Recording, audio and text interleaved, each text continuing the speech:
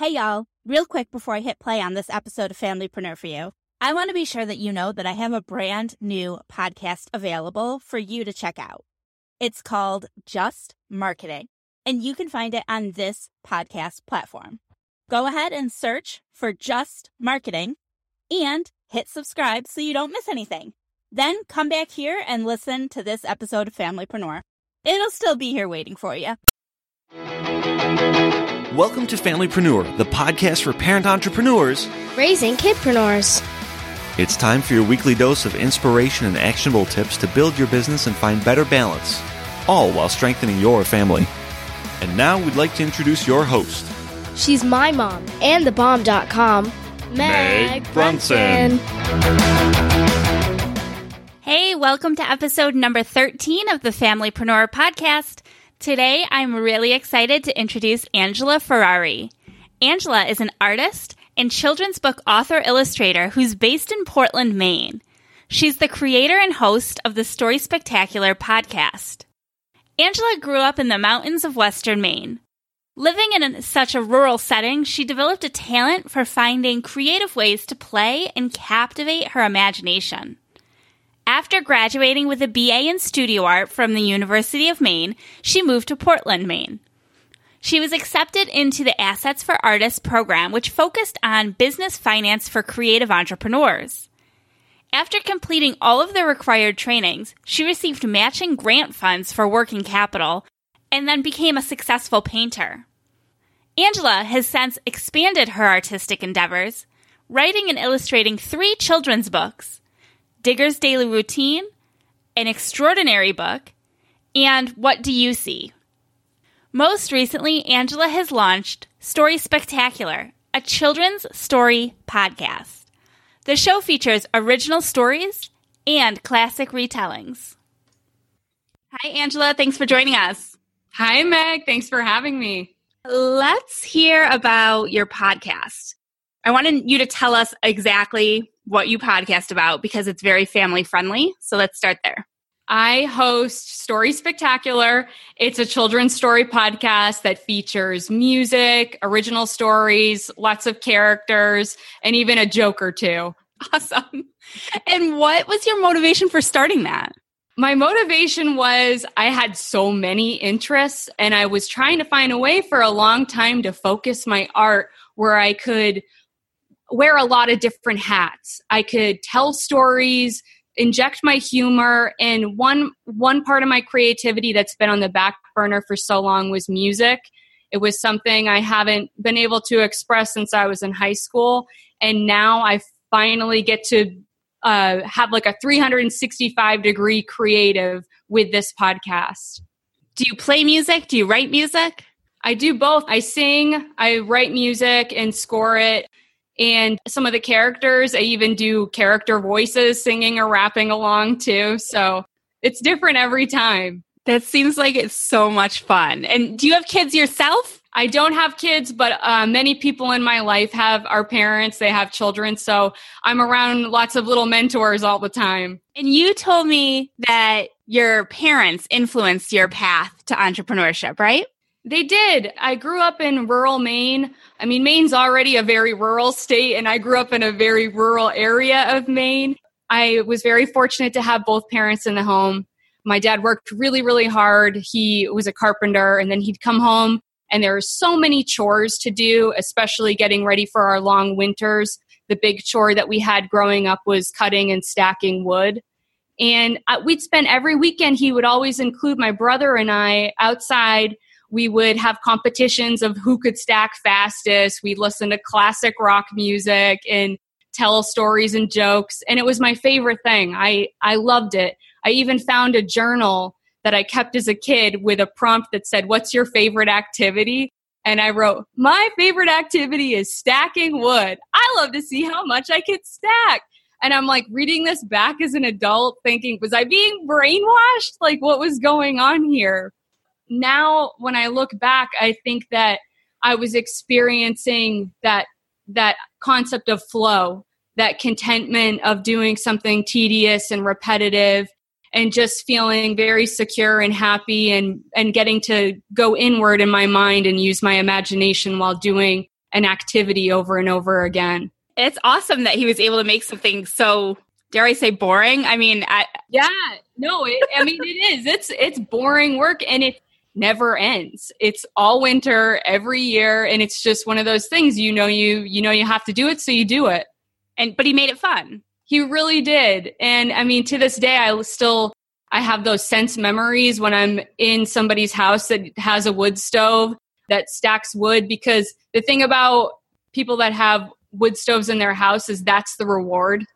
So getting to experience that later down the road where you get to cozy up and cuddle up, it's really comforting.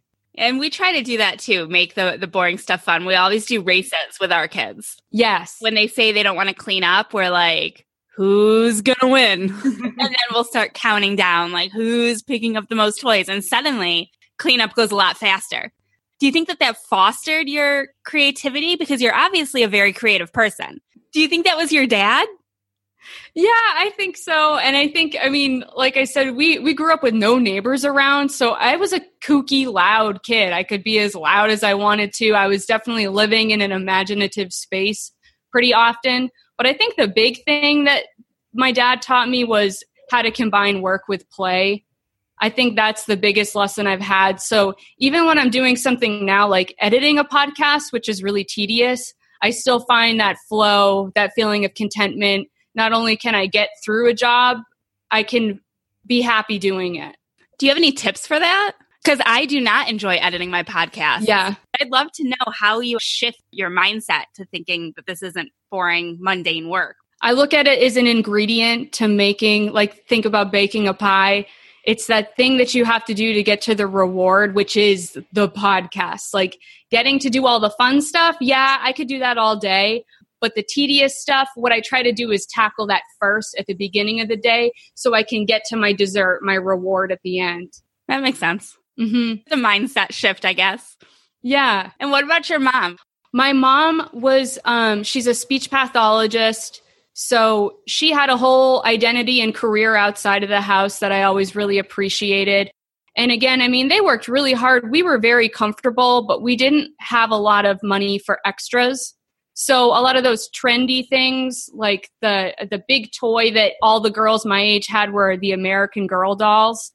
And we just couldn't afford the dolls. But my mom would always come home with the books about the girls, the historical fiction stories about them, and even some craft books. So there was one American Girl doll I was obsessed with, and I read all her books. And it was Molly, the one with glasses. Mm-hmm. So I don't know when it happened, but at some point I started treating her like an imaginary friend and thinking that the Molly from the past was going to come visit me in the future.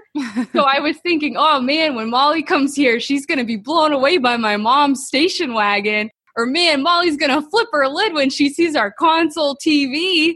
So by the end of it, I started, instead of thinking about the doll I didn't have, I started looking around and thinking about all the cool things we did have in our house. And my mom, I think the biggest thing she taught me was gratitude. And your mom was supportive of all of your creativity then. Yeah, I look back at all the messes I made in my room. I was one of those little kids that was a hoarder, that I would save every JCPenney magazine because I'd have to make collages out of it, or every seashell I ever found at the beach. She was very patient with me and very, very supportive. Even though we have very different personalities, I think that's one of the biggest gifts my mom gave me, was indulging my creative whims. Tell me about what led up to where you are now. How did you end up entrepreneurial like this?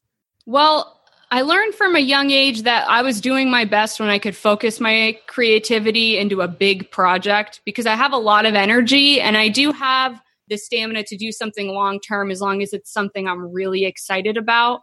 I couldn't just do it with any kind of assignment. It had to be one that I was personally attached to and passionate about. Then I could go the distance. So in high school, I pursued art and music, carried that through into college, and I graduated with a BA in studio art. And leaving college, I felt really good about the craft of making art, but I wasn't really focused at that time on how to make a living. That didn't happen until I was in the real world, paying rent, being an adult with responsibilities for the first time. and playtime felt over at that point. So I wanted to find a way where I could do both. I could work and play. And I waited tables and sold seashells by the seashore to cruise ships that were unloading. That's the first business I had. I worked my way up to being a landscape painter. And for 8 years, that's what I've been known in my community was as a painter.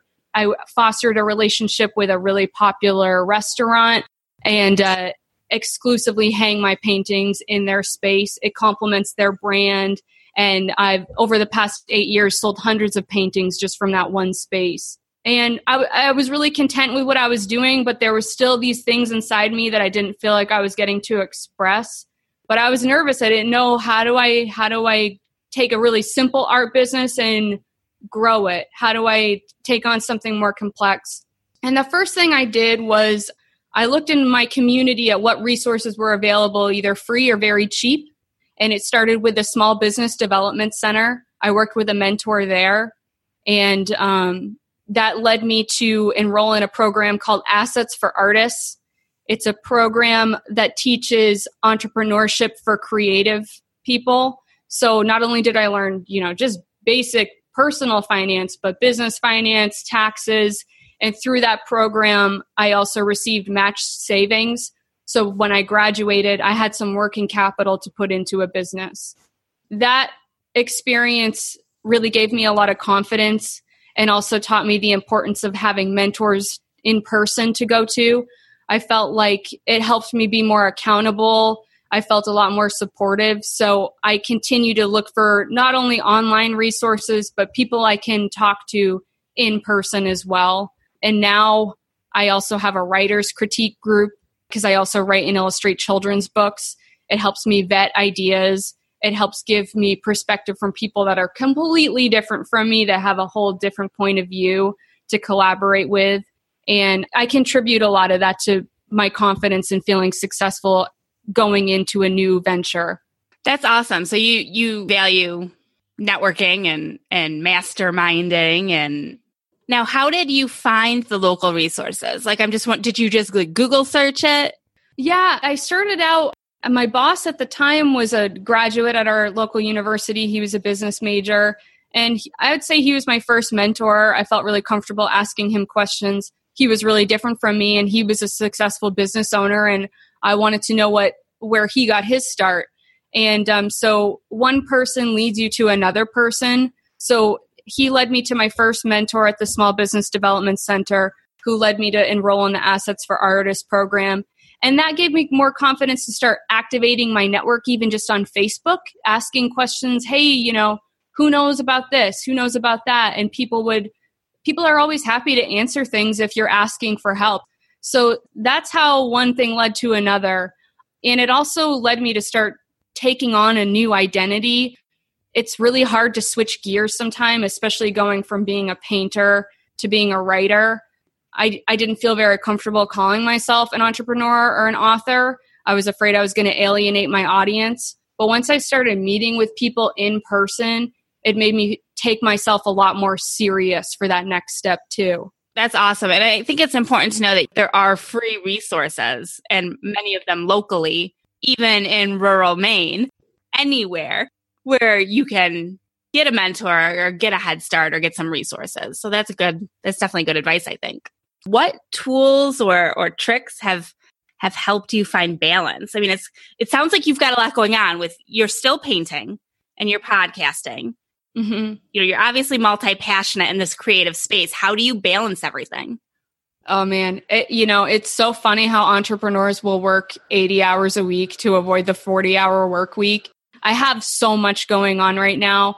So the biggest thing I have to do is stick to a very strict routine.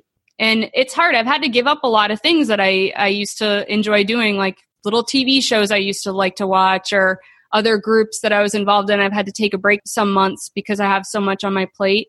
But it's a discipline that I know I have to follow in order to get what I want. So I wake up pretty early every day and I tackle the worst first. Usually it's a tech issue, editing issue. But to find balance, because I can't work all the time, I like to get out once a day. I usually go to like a yoga class or a dance class in my area. I get to, hang out with other parents, people in my community. It's really refreshing, and it's something that's a creative outlet that's just fun. I feel totally rejuvenated usually when I take those breaks, come back, and then I do the fun stuff in the afternoon. That's something that it works for me. I mean, that kind of routine might not be perfect for someone else, but I think just coming up with a routine that works for you is really, really important. Yeah. And then having something that personally fulfills you. Sometimes I find that I'm sitting at my desk for the entire day, and by the end of that day, you can feel the burnout. You know, you have to get up and walk away. You have to take a lunch, if you will, walk away for a break. There's some apps that have helped you too, right? Yes. Yeah. What are some of your favorite apps? I started this morning doing a meditation from Simple Habit. It's a meditation app. It's only about 5 to 10 minutes a day, but that really is a great way to start the day. You get to let go of any stress and focus on what you're thankful for, what gratitude you have. It's a great practice to get into, because as a solopreneur, everything's on you, and you feel like any good or any bad, you know, it's hard to let go of the things you don't have control over. And this app really helps me do that. And I also really like Evernote. I'm always taking notes on the go. I have ideas come to me all the time, usually when I'm doing something else. So it's always very convenient to have a way to catalog those ideas, enter them in quick, and then move on. So that's an app that I'm using all the time. I think those two are maybe the most important ones to me. And one seems to be a little more business focused, maybe. Yep. And one a little more personal focused, which is nice. Yeah. What about other podcasts that you listen to? I know you're a big podcast listener. I am. I'm a total fangirl of podcasts. So one of my favorite ones right now is Every Little Thing. It's hosted by Flora Lichtman. What I like about that show is they deep dive into stuff that you just wouldn't give a second thought about. So like, for example, she has an episode about houseplants. And it blew my mind. It's the story of how these houseplants get into our house or into our office. And you never really think about that kind of thing. But now when I walk around my house, I see them in a whole new way. So she's inspired a lot of creative ideas by listening to her podcast. I also really like the $100 MBA. It's taught by Omar Zenhom. He's a wonderful teacher. He's really enthusiastic and gives some great resources for other steps to take, other directions to go into if you need to specialize in something more. But he's a great start for somebody who didn't go to school for business. Yeah, I could probably use that. I definitely did not go to school for business. So, and I think there's a lot of us out there. And you didn't either, because you were art, right? No, exactly. Was that a hard transition for you? Like, what areas did you feel like you struggled with most? I feel like so often I reflect on what I'm doing. And right now for me, it's taxes, where I'm like, nobody told me this. Yeah. You know what I mean? Like, what are some of those things for you that you were like, whoa, I didn't even know that this was a thing? I mean, I think in general, I was scared of money. In art school, there's a little bit of a culture of if you're successful financially, maybe you're selling out or something. That's not true with everyone, but in the collegiate setting, it comes up here and there. So when I graduated and took that Assets for Artists program, we worked with a mentor named Esther the very first day. She taught us a new way of looking at money, that it's a tool to allow you to do the things you need to do. And whether you have a lot or have very little, you're going to be thinking about it. It's going to be a stress or something that you can, use to your advantage. So that mind shift was a really good first step. And I mean, I'm learning things every day. The tax side of things is always complicated. But what I really love too from that program, it taught me further how to look for resources. There's a bunch of tutorials, even just from the IRS website, that you can walk your way through. So just knowing where to go to get help is really great that we have. Nowadays, you can just plug in your question and find answers online. And having that network of people that you could ask to, and being willing and open to asking questions. Like, it's okay. I feel like sometimes entrepreneurs especially, we're used to just doing it all ourselves. Yeah. But it's okay to ask for help and accept help.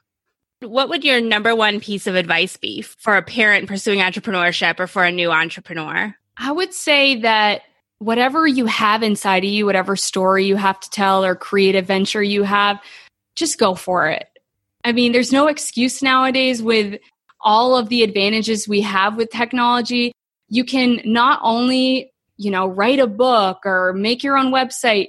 Not only do you have the tools to pursue, but you also have the tools to promote. What are your favorite ways to promote what you're doing? I like to have a balance between online and in person. So right now, I have the podcast that's promoting the books, but I also have a newsletter and a blog that talks about the stories behind the story. So I'm definitely bootstrapping and coming up with a lot of ways to, cast a wide net. But my favorite way to promote is anything I can do in person to get in front of kids. That's my favorite way. For example, this Halloween, we have a huge parade, thousands of people in our neighborhood that dress up and they do the Halloween parade. So I dressed up and handed out bookmarks of my brand attached to pieces of candy. And then over the holidays, there have been a lot of silent auctions with preschools in my area. So I've donated books, gone and done some readings, meeting with parents, educators, and kids. And just all of that really inspires me. I love getting to talk to kids because I get to tailor my work more to meet their needs. And it helps me do my job better while promoting. Can you tell me a little bit about your books? Yeah, I have 3 books out right now. The first one is called What Do You See? And it's about my love for the outdoors and nature. So each page, it's a picture of, say, the lines that are in your hand is one page. And then that pattern is similar to the lines of a tree branch or the way that rivers and streams flow to the ocean. So each page illustrates that pattern over and over again. What I like about that is after children read the book, they can go out in nature and find their own patterns too that fit. And then I have another book called Digger's Daily Routine. It's about a dog named Digger who does the exact same thing every day, eats breakfast, then goes to work. And his work is digging for rocks and lining them up in a rock wall. And then one day, Digger's routine completely changes. There's a whole underground cave scene with really bright gems, and a whole action sequence ensues. And needless to say, his routine is never the same by the end of the book. What I like about that book is it kind of shows that even though something doesn't go exactly your way, it can be a good thing. And so I really like that one. It's a good lesson for kids and adults. And then the book that I think I've had the most response with is called An Extraordinary Book. And it's about all these different ways you can interact with a book. So one page will be a red hat and you can put it up on your head. Or another page is the steering wheel of a car and you can drive it. And that book has been read in a few different classrooms, and I even had one kindergarten class write their own versions of the extraordinary book. And they came up with just some amazing ideas for their own pages, things I never would have thought of. So I was so excited to see that something I did inspired all this other creativity. It sounds like Digger might be a more typical book with a story. Yeah. But I love that the other 2 are out of the box books. They are. You're performing them. Yeah, that's awesome. And then where are your books sold? Right now, they're primarily online through my website and on Amazon.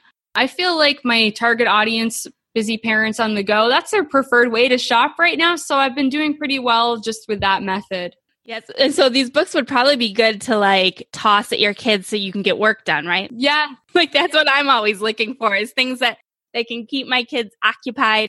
Yeah, I like that. And the podcast is fun too, because they can still be playing with a toy or something else and listen in the background. There was one story, The Shape Escape, that's about a triangle, a circle, and a square. And I played that story for some kids and then asked questions after. And I asked them, what color do you think the circle was? Or do you think the triangle had arms and legs?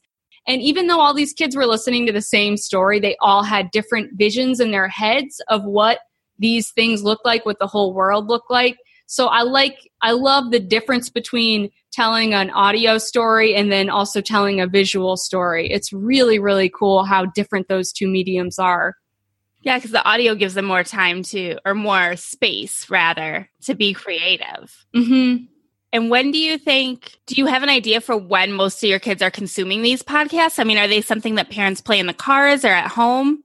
The problem I try to solve is car rides and bedtimes. I think those can be tricky times, and also a great opportunity for your kid to focus on these stories more. That's the most feedback I've heard from parents that are saying, this is when we play your show. And it's usually they like to hear the story over and over again. How long are they? So I have the flagship show, which drops every Monday.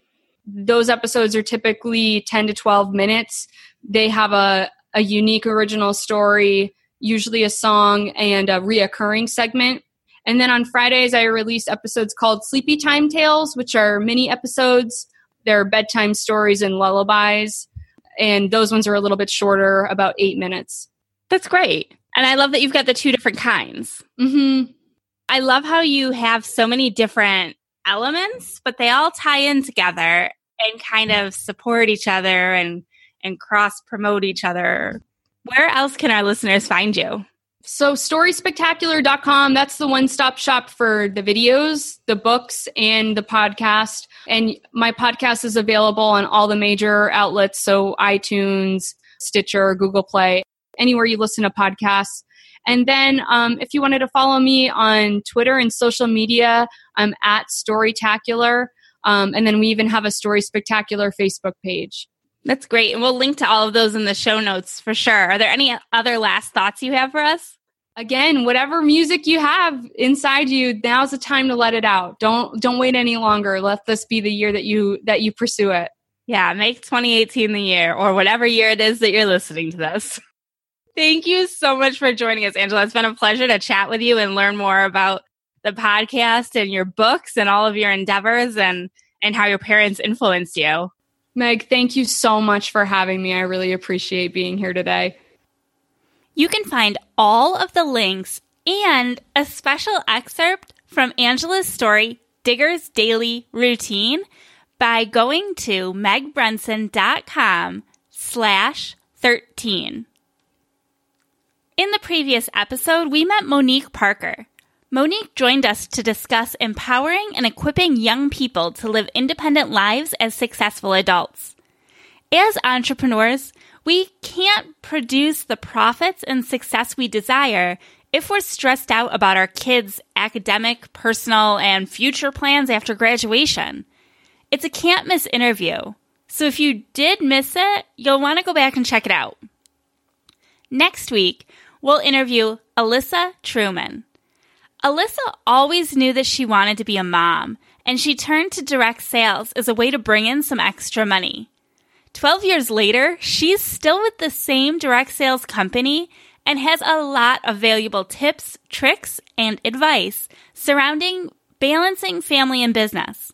So whether you're a direct sales rep or thinking of joining a direct sales company, or an entirely different type of entrepreneur altogether, Alyssa's interview provides a ton of value for all parent entrepreneurs. Bye guys, see you next week.